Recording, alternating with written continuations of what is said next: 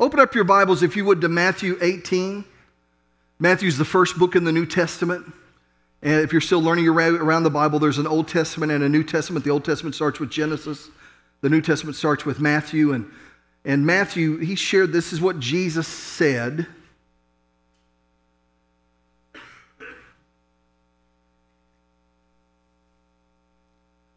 He said, if another believer sins against you, go privately. Everybody say, go privately. So if another believer sins against you, go privately and then post it on your social media settings so the rest of the world knows what a problem they are. No, that's not what it says. Go privately and point out the offense. If the other person listens and confesses it, you've won that person back. So he said, first of all, he said, go privately to them and point it out. And he said, if they confess it, then you've won it back. And I want you to see, part of the reason why Jesus said to go with them privately is because part of the goal is to win them back. It's for restoration, to restore the relationship. And so then he goes on to say, in this, he said, you've won the person back. But he said, if you are unsuccessful, take one or two others with you and go back again, so that everything you say may be confirmed by 2 or 3 witnesses. If the person still refuses to listen, take your case to the church. Then if he or she won't accept the church's decision, treat that person as a pagan or a corrupt tax collector. Now, here's the thing. Hang on. Don't get ahead of me. You may not be clapping when I'm through. All right? So, how should you treat a pagan? Shouldn't you love them? So in other words, we're still called to love people. So he said this, if the person still refuses to listen, take your case to the church, and if he or she won't accept the church's decision, treat that person as a pagan or a corrupt tax collector. I tell you the truth, whatever you forbid on earth will be forbidden in heaven, and whatever you permit on earth will be permitted in heaven. I also tell you this, if 2 of you agree here on earth concerning anything you ask, my Father in heaven will do it for you. For where 2 or 3 gather together as my followers, I'm there among them. Then Peter came to him and asked, Lord, how often should I forgive someone who sins against me? Now think about this.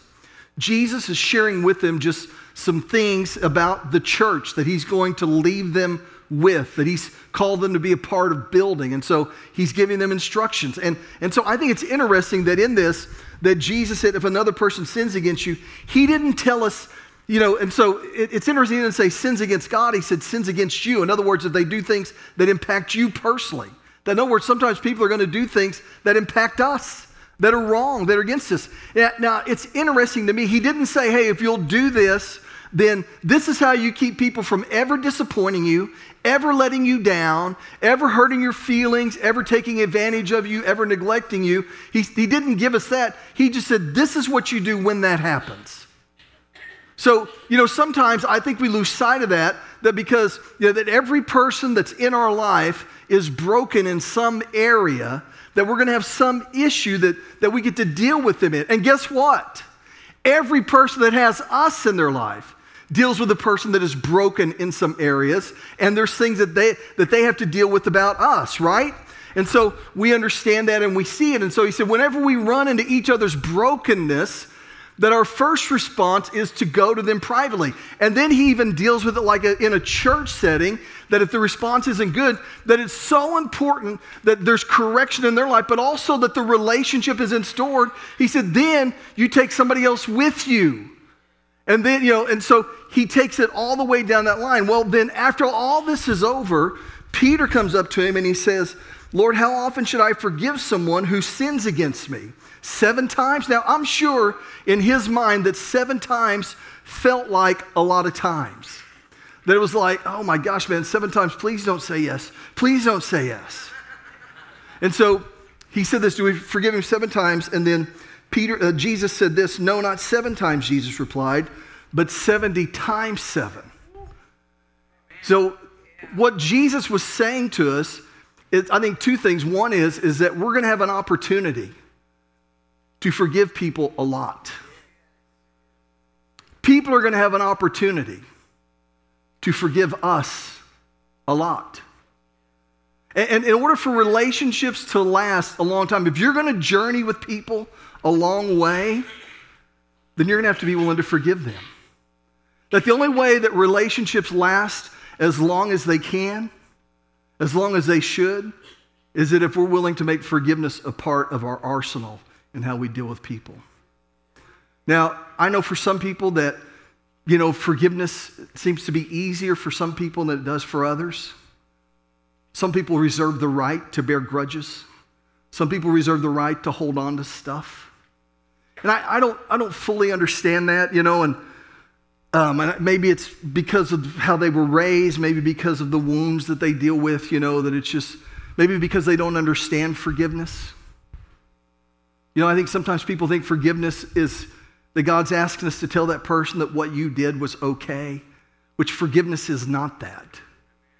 Forgiveness is just saying that there's no debt with us, that you have no debt to me. And so, I've shared this story before, and it's one that I've shared, but it's the best example I have. Some people say, I wish you had better examples. Well, you probably need to find a smarter pastor. And so here's the thing: I've shared this before. Like if you loaned me your car, and I said I was going to keep it for a couple of hours, and so I kept it for a couple hours go by, and I'm not there. He'll sometimes he's late. He'll be here, and then several hours go by, and then after a while, man, it's like 24 hours. Now you're calling me frantically. I'm not answering the phone. I'm ghosting you, and then 2 days go, and same. After about 3 days, I come back with the car, and it's got a few dings in it and stuff like that. And you're like, dude, you said you're going to be a few hours. It's 3 days. Oh man, I'm sorry. I just got distracted, and then. It was just a good day. I went fishing, and I kind of went over into into this field, and man, they were hitting, and then it just seemed, it's just a great night. I set up camp, and I just lost track of time. 3 days? Dude, it was just a great time. Thank you for being a part of that, and so I said, but I know it's really wrong, and I'm sorry. And the terrain I was on was kind of rough. That's why it's all kind of beat up, and I'm just sorry. And you go, I forgive you. Really? Yeah, I forgive you. So I give you back the keys, you take it, you get the dings knocked out, you get it repainted, you get it all fixed up where it's just like it was when you first handed it to me. You don't send me a bill. When we see each other, you're kind to me, you engage with me. Several months go by and I come to you and I say, hey man, I got an issue with my car, can I borrow your car? And you go, no. And I said, why? I thought you forgave me. And you go, I did forgive you. The issue isn't that I don't forgive you. The issue is I don't trust you. And I think sometimes that we lose sight of the fact that forgiveness and trust, that they're not the same thing. They're not the same thing. And so we're called to forgive each other. And just because you forgive me doesn't mean that you're obligated to trust me. Just because I forgive you doesn't mean that I'm obligated to trust you. But Jesus right here in this whole thing that we like to quote as church discipline, which there is an element of that in there, I'm not denying that. But a huge part of the reason is for resolution in the relationship. Because he said, if you've done that, then you've gained them back. You personally have gained them back. That's what he's looking for. And I think we lose sight of the fact that relationships are one of those things that they're messy sometimes. Because both people involved have their stuff. When I do weddings, some of you have done your wedding before, and a lot of times I close with this just because it was what I grew up with. My mom and dad in February of 2005 celebrated their 50th anniversary. And it was just a great gift that they gave me, and several months later, or a few months later, my dad, his health began to fail. And in July of that year, he passed away, but it was, 5 months after they celebrated their 50th anniversary. I thought, man, what a gift. But I lived with them, and I know this about them, that they weren't perfect. It wasn't like they never had conflict. It wasn't like they didn't have anything going on in their life. I lived with them. I saw them have conflict. But I tell people, I say there were 3 phrases that were evident in our home growing up. The first one was, I'm sorry. And I tell people this when they get married. I said, look, you know that you're going to have an opportunity to apologize to the person that you're married to more than any other person. And all the married people said. And so we do. You have that opportunity to do that. And I heard that in my home on a regular basis from both of my parents. I heard them apologize to each other. They apologized to me even as their kid. It's always been a mystery to me why some people struggle apologizing. I've seen people do mental gymnastics to avoid even taking just the slightest amount of responsibility for any issue. And they want to hold on to their privilege of appearing to be right because they're not right. But the privilege of appearing to be right, they'll take that over the longevity of the relationship. I just never understood that. It just makes no sense to me. And then the second thing I said was, the only way you get to say, I'm sorry, but the other phrase you'll get to use often is, I forgive you. And again, I experienced that growing up.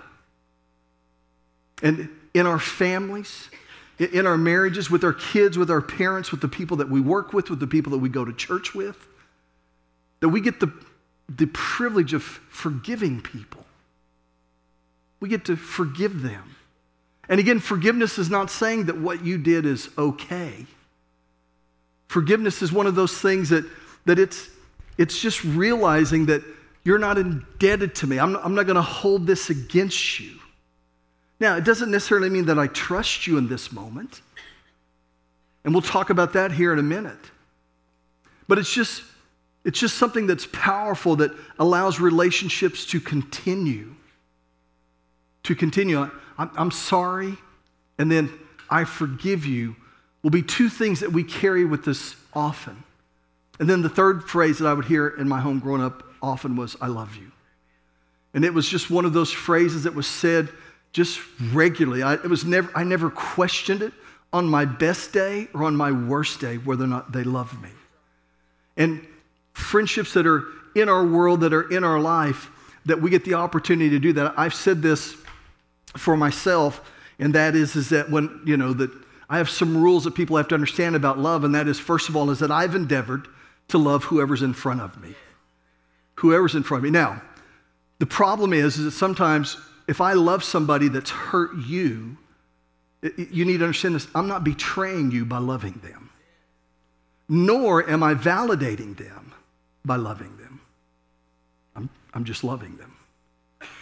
And so we're called to forgive. So number one is that forgiveness helps healthy relationships last. Let's look at number two. If you would go with me, if you would, to John 15. You're in Matthew. The next books over are Mark, Luke, and John. John 15. Now, John was a follower of Jesus. He became an apostle. A lot of theologians think when he was like in his late teens. And he lived to be in his 90s. And so he wrote this eyewitness account. He heard Jesus say these things. And so in verse 12, he said this. He said, this is my commandment. Everybody say commandment. This is my commandment. Love each other in the same way I have loved you. There's no greater love than to lay down one's life for one's friends. So he said, love each other the way that I've loved you. He said, there's no greater love than to lay down one's life for one's friends. Then he said this. He said, you are my friends if. Everybody say if. Now, if is a conditional word. If you're a parent, you've probably done that with your kids. That, hey, you know what? If you clean your room up, then we're going to go do this afterwards. And then when they don't clean the room up and afterwards comes, hey, we want to do so-and-so? No, remember I said if you do that. And so I want you to see that Jesus, when he talked about being his friend, that was a conditional stance. You're like, wait a minute, Pastor Rick, I thought Jesus loves all of us. He does. He loves all of us. And if that's the connection in which you want to be familiar with him and you want to know him, and that does he love you, that is unquestionable. He loves you and he loves me no matter who we are, no matter what we do. Now, here's the other side of it. Here's the other side of it, is that's a different relationship than being somebody's friend. In other words, that I can love everybody, but it doesn't mean I'm everybody's friend. Now, so am I your enemy? No, I didn't say that either. But there's just a difference in relationship when it comes to friendship. that it means that they're drawn in and they're called in to our life, that they're in our circle. And so, first of all, as we talked about earlier, we have to teach our kids that they have to be taught how to forgive, that if their friendships, their relationships, their marriages are going to last a long time, then they're going to have to learn to forgive. And one of the places that they have to see it is in our lives personally, that they have to be willing to see that in our own lives, that we have to be great forgivers. They have to experience it from us. They have to see it in our marriages. They have to see it in the way that we deal with people in our circle, our family, people we work with, people we're in community with, that we go to church with. And so our kids, we want them to leave our home where they're healthy enough to forgive, that they're not great grudge keepers and just justify their bitterness. But they're great forgivers. Yet on the other hand, we have to help them understand this too, is that not everybody's called to be my friend. I can love everybody, but not everybody's called to be my friend. And Jesus even said this, that he loves us, but if you want to enter into a relationship that's friendship-like, there are conditions with that. There are boundaries with that. And he said, you're my friends if you do what I command. In other words, if we endeavor to follow him. Now, does that mean we're going to be perfect? Heavens no. Does that mean we'll never make mistakes? Of course not. But what it does mean that even in the middle of the mistakes that I make, that my heart endeavors to follow you, Jesus. That I want to do what you want me to do. That I want to, I want to follow you as best as I can. And when I blow it, I fall down, then I get back up. And then I fall down, I get back up. Proverbs says this, it says, though we may fall 7 times, that we get back up. And so with us, that we have to do that. He said, you're my friends if you do what I command. I no longer call you slaves because a master doesn't confide in his slaves. Now you are my friends since I have told you everything the Father told me. And so with us, we have to understand that our kids have to be taught this. Number 2, if you're taking notes, is that healthy relationships have boundaries. That they have boundaries that we want our kids to know. That there are people in our lives that we set boundaries for them. And guess what? They get to set boundaries for us. Even in our relationship with the Lord, that he said, look, if you want to be my friends, if that's the kind of relationship we have, then you can't be indifferent to what I say. He said, you're my friends if you do what I command. In other words, the things that I say have to matter to you. Well, would you consider somebody a friend that whenever they're talking to you, if you're just indifferent to the words that they say, that you want nothing to do with them? Are those your friends? So we can understand that, right, that Jesus would say that. Well, in our own lives, for us to have, in our friendships and our relationships, that healthy relationships have boundaries. We have to be able to say that. And so, here's one thing that I say is that one reason that often when we blow it with people, whenever we make mistakes, when things take place, that one of the things that happens is that in that blowing it, in those things taking place, that we lose trust with them. And so they forgive us, but because we violated those boundaries, then they don't trust us. And so the way that we regain trust is by we sit down with people and we discover what their boundaries are. And then as we agree to them and we do them, then we begin to regain trust in that relationship. So, sometimes one of the mistakes that people make is that they'll sit and they'll blow it and they'll go to somebody, hey man, I'm sorry. And that person says, well, if we're going to be friends, then you can never do this again. And we go, okay. And sometimes we say okay with really never an intention of fully committing to that. Sometimes we say okay just because we want peace. We don't want them mad at us. And then we violate it again, not understanding that in violating it again, that we've just distanced ourselves from them even more. And we want our kids that we were never called to do this alone. But also that we have to understand that God's called us to have healthy relationships in our life. And there are people that we're going to have to forgive at times. And then also there's situations with people that we're going to have to set boundaries with, people that are going to set boundaries with us. And that when we leave their life or when we leave their presence, so there's still things that we have to follow. And whenever we violate that boundary, then we lose trust with them. Now, not all violations are the same. Some violations, they're kind of like paper cuts. They're still painful. We're not indifferent to them. but the cause or the effect of them is not as great as some that are incredibly deep, incredibly broken in our world. And what we lose sight of the fact that when we lose trust, that it's not an overnight fix. That people aren't obligated to trust us. Well, I thought you forgave me. I did. I forgive you. You don't owe me anything. I just don't trust you. I'm not letting you do it because I'm punishing you. I'm not letting you do it because people that have this kind of access to my life are only people that I trust. It's just, it's such a vital thing in every relationship we have, is that trust is the currency for relationships. How much access do you get to an individual's world? How much do they trust you? We don't want to be enablers. We don't want to be people that are constantly giving people their way. It's not healthy for them. It's certainly not healthy for us. It's not what God has called us to do.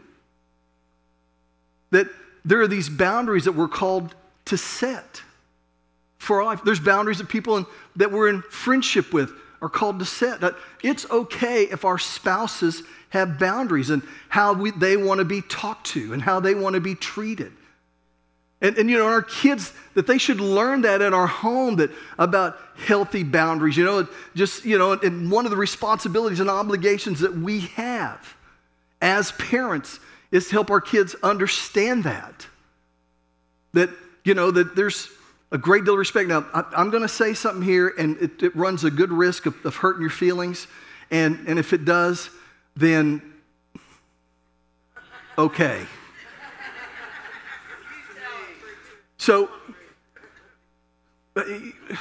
and so many times as parents, the mistakes we make, we mean well. We're good intentioned. We really are. I mean, a lot of mistakes I made, I was good intentioned and that kind of thing. But I talk with educator after educator, teacher after teacher that is leaving. I mean, they're just the number of educators leaving the area of education. It's bigger than it's ever been before. It's astronomically large. And I hear so many things connected to, you know, the way that we tried to navigate our way through COVID.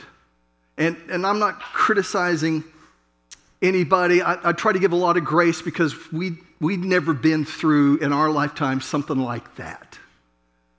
And so I'm not called to judge anybody's heart into why they did certain things or anything like that. But I'm just talking about, you know, as a nation and that kind of thing. But it seems like one of the things that came out with is that, you know, I think if we're doing it right, there's a tension whenever our kids are being questioned about their behavior.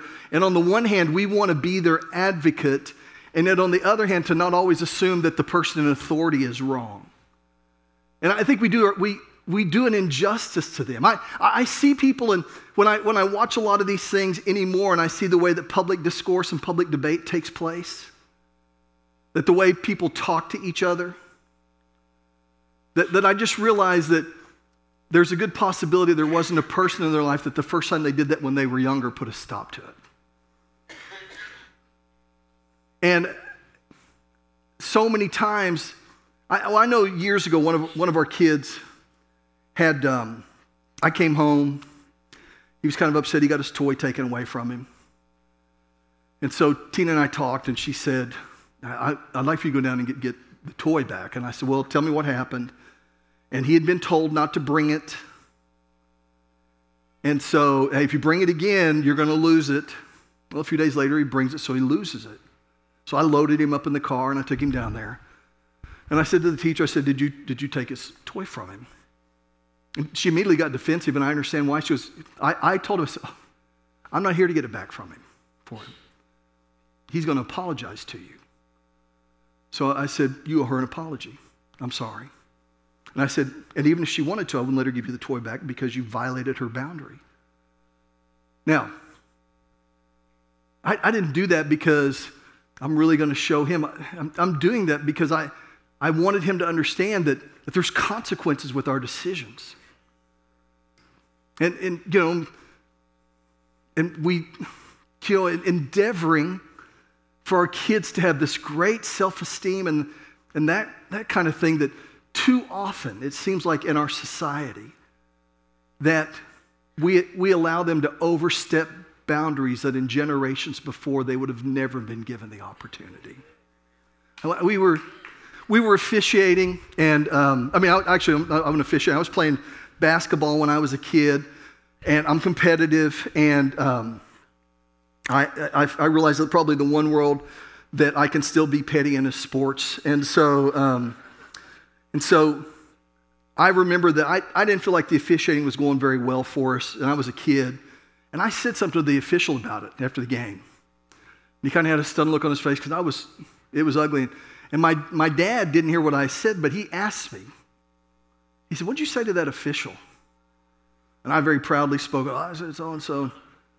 Man, it was not a good day for Rick Burke and the Burke household that day. But I think this is one of the things that's missing in our culture.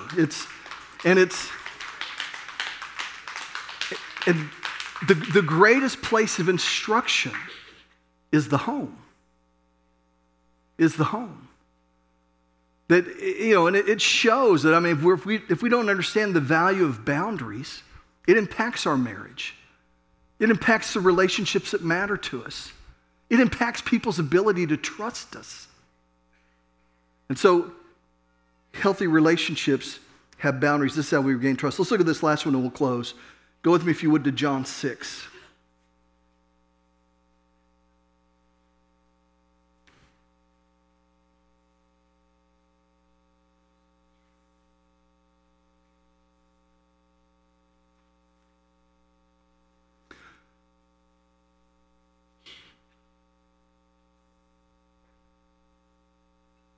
John 6, verse 60.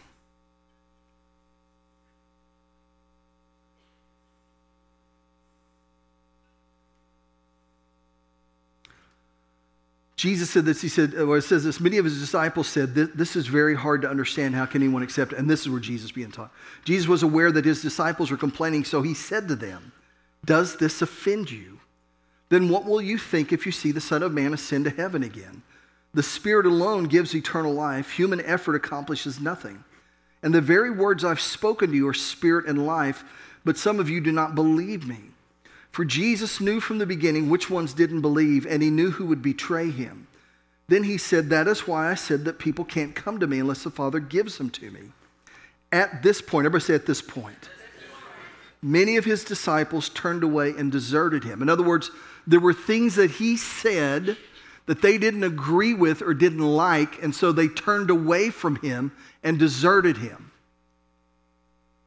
You know what his response could have been? Some people would have ran after them and said, "Oh no, please don't go, stay." And I'll never say that again. I take it back. I didn't mean it. But instead, Jesus turned to the 12 and asked, "Are you also going to leave?" In other words, for him it was a defining moment. In other words, this is the truth, and I can't change it just to make you stay. That this is the truth, and you get to decide whether or not this is something you're going to embrace, because I don't get to shape the truth. It shapes me. I don't bend it. It bends me. And so, I don't get to make it new. It is what it is. It's eternal. It's been established way before I was here, and it'll be established after I go away. It's the truth. And so he was willing to let them walk away, because in order to get them to stay, he would have to turn his back on the truth, and he was unwilling to do that. And here's something that's very hard in our life, but our kids have to understand that, is that sometimes in healthy relationships, sometimes you have to be willing to let go. Sometimes people, for whatever reason, that they're just, they're not willing to go with us in the direction that God has called us to go in. Now, when I say this, my big concern is always that it'll be a married person saying, "Boy, that's just what I've been waiting for. I can't wait till we get home. I'm going to tell my spouse that I'm through with them. I'm letting you go. I don't want to walk with you anymore." That's not what I'm talking about. But I am talking about those relationships that if we're going to serve God, that they're not willing to be a part of it. Somebody said, "Well, I become a Christian. Will I have to let my friendships go?" No, you don't have to do that. I've seen this, and that is, if you're going to serve God, if they don't want to go with you, they'll let you go. And we've got to be willing to, in our walk, to go forward and just to let God be first in our life. But then also sometimes people are just unhealthy. And they're not unhealthy, realizing they're unhealthy and trying to get help. They're comfortable in their unhealthiness. It's part of their identity and part of who they are. And it helps them portray themselves as a victim. And that's always more important than whether or not the relationship is healthy to them. And so you've got to be willing to let go. Sometimes, some friendships in our life that they're there for a lifetime. Some are there for seasons. Some are there for reasons. I've discovered in my own life, one of the things that you'll hardly ever hear pastors say, but it's just true. And that is that in my life that, people sometimes that God calls them here for a period of time and then he leads them to another church. And that's never a fun thing. It doesn't mean they're wrong, but it's still, it feels like rejection in my own insecurities, in my, my own, place that I need to grow in. But it doesn't mean they're wrong. Sometimes people leave mad. Sometimes they leave hurt. And those things never am I okay with. I never want anybody to leave hurt. But it's sometimes there are things that when things happen that, you grieve over. You grieve over. We have the example of Samuel, who was the first to recognize Saul as king. And then when God finally said, look, it's time for a change. He's no longer going to be the guy this other guy is. It says this about Samuel, that he grieved for a while. And God finally said to him, he said, look, you've grieved long enough. It's time for you to move forward. There's times that we just have to understand that some people, that they've journeyed with us as far as they're going to. Sometimes as far as they're called to. And if we hold on out of our desperation and begin to compromise what we know to be true, begin to compromise the values in our relationships that God has called us to live. Some people have compromised holiness in their relationship for the so-called false security of, if I compromise here, they'll stay with me. No, there'll be another line you'll have to cross. I found this out in my own life. Whatever you compromise to keep, you lose. And so we have to understand that we have to be willing to let go sometimes. Right here in this situation, they walked away. And Jesus didn't let him go because he didn't love them. He didn't let him go because he didn't care about them. He let them go because he couldn't turn his back on the truth to keep them. I think another thing we lose sight of is the fact of this when you think about the prodigal son. That when he left his father's house, that it wasn't like his father didn't love him. He looked for his return every single day. He wasn't indifferent to him. And the father even had the resources to go and rescue his son and bring him back, but he didn't. And I believe this because the father knew this one truth, that as long as the son was unwilling to embrace his heart to what God's plan for him was, that the father was going to interfere with whatever work God was doing in his son's life. So he had to be willing to let him go so that God could do the work that he could only do in his son's heart in the distant land. And so our kids have to understand that sometimes people in our life, they're just there for a period of time.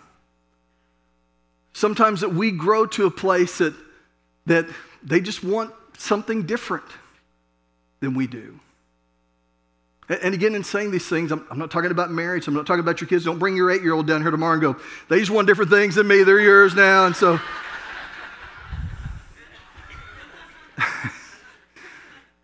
but it's just hard. We have to recognize that. So number 3 is this, is that in healthy relationships, sometimes you have to be willing to let go. Let's do this. Let's bow our heads and close our eyes for just a minute.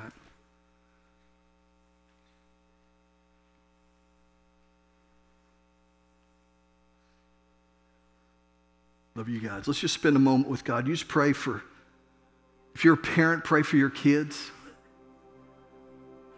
Maybe you're struggling in forgiving somebody, man, pray for that. Let's just spend a moment with God. Just let him do a work in you right now. Let's endeavor, let's commit to teach our kids how to be great forgivers. Let's teach our kids to observe the boundaries that other people put in their lives for us and the ones that God has called us to place in our life as well.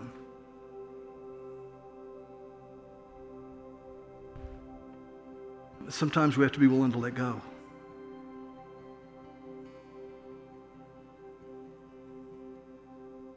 Let's just spend a moment with God.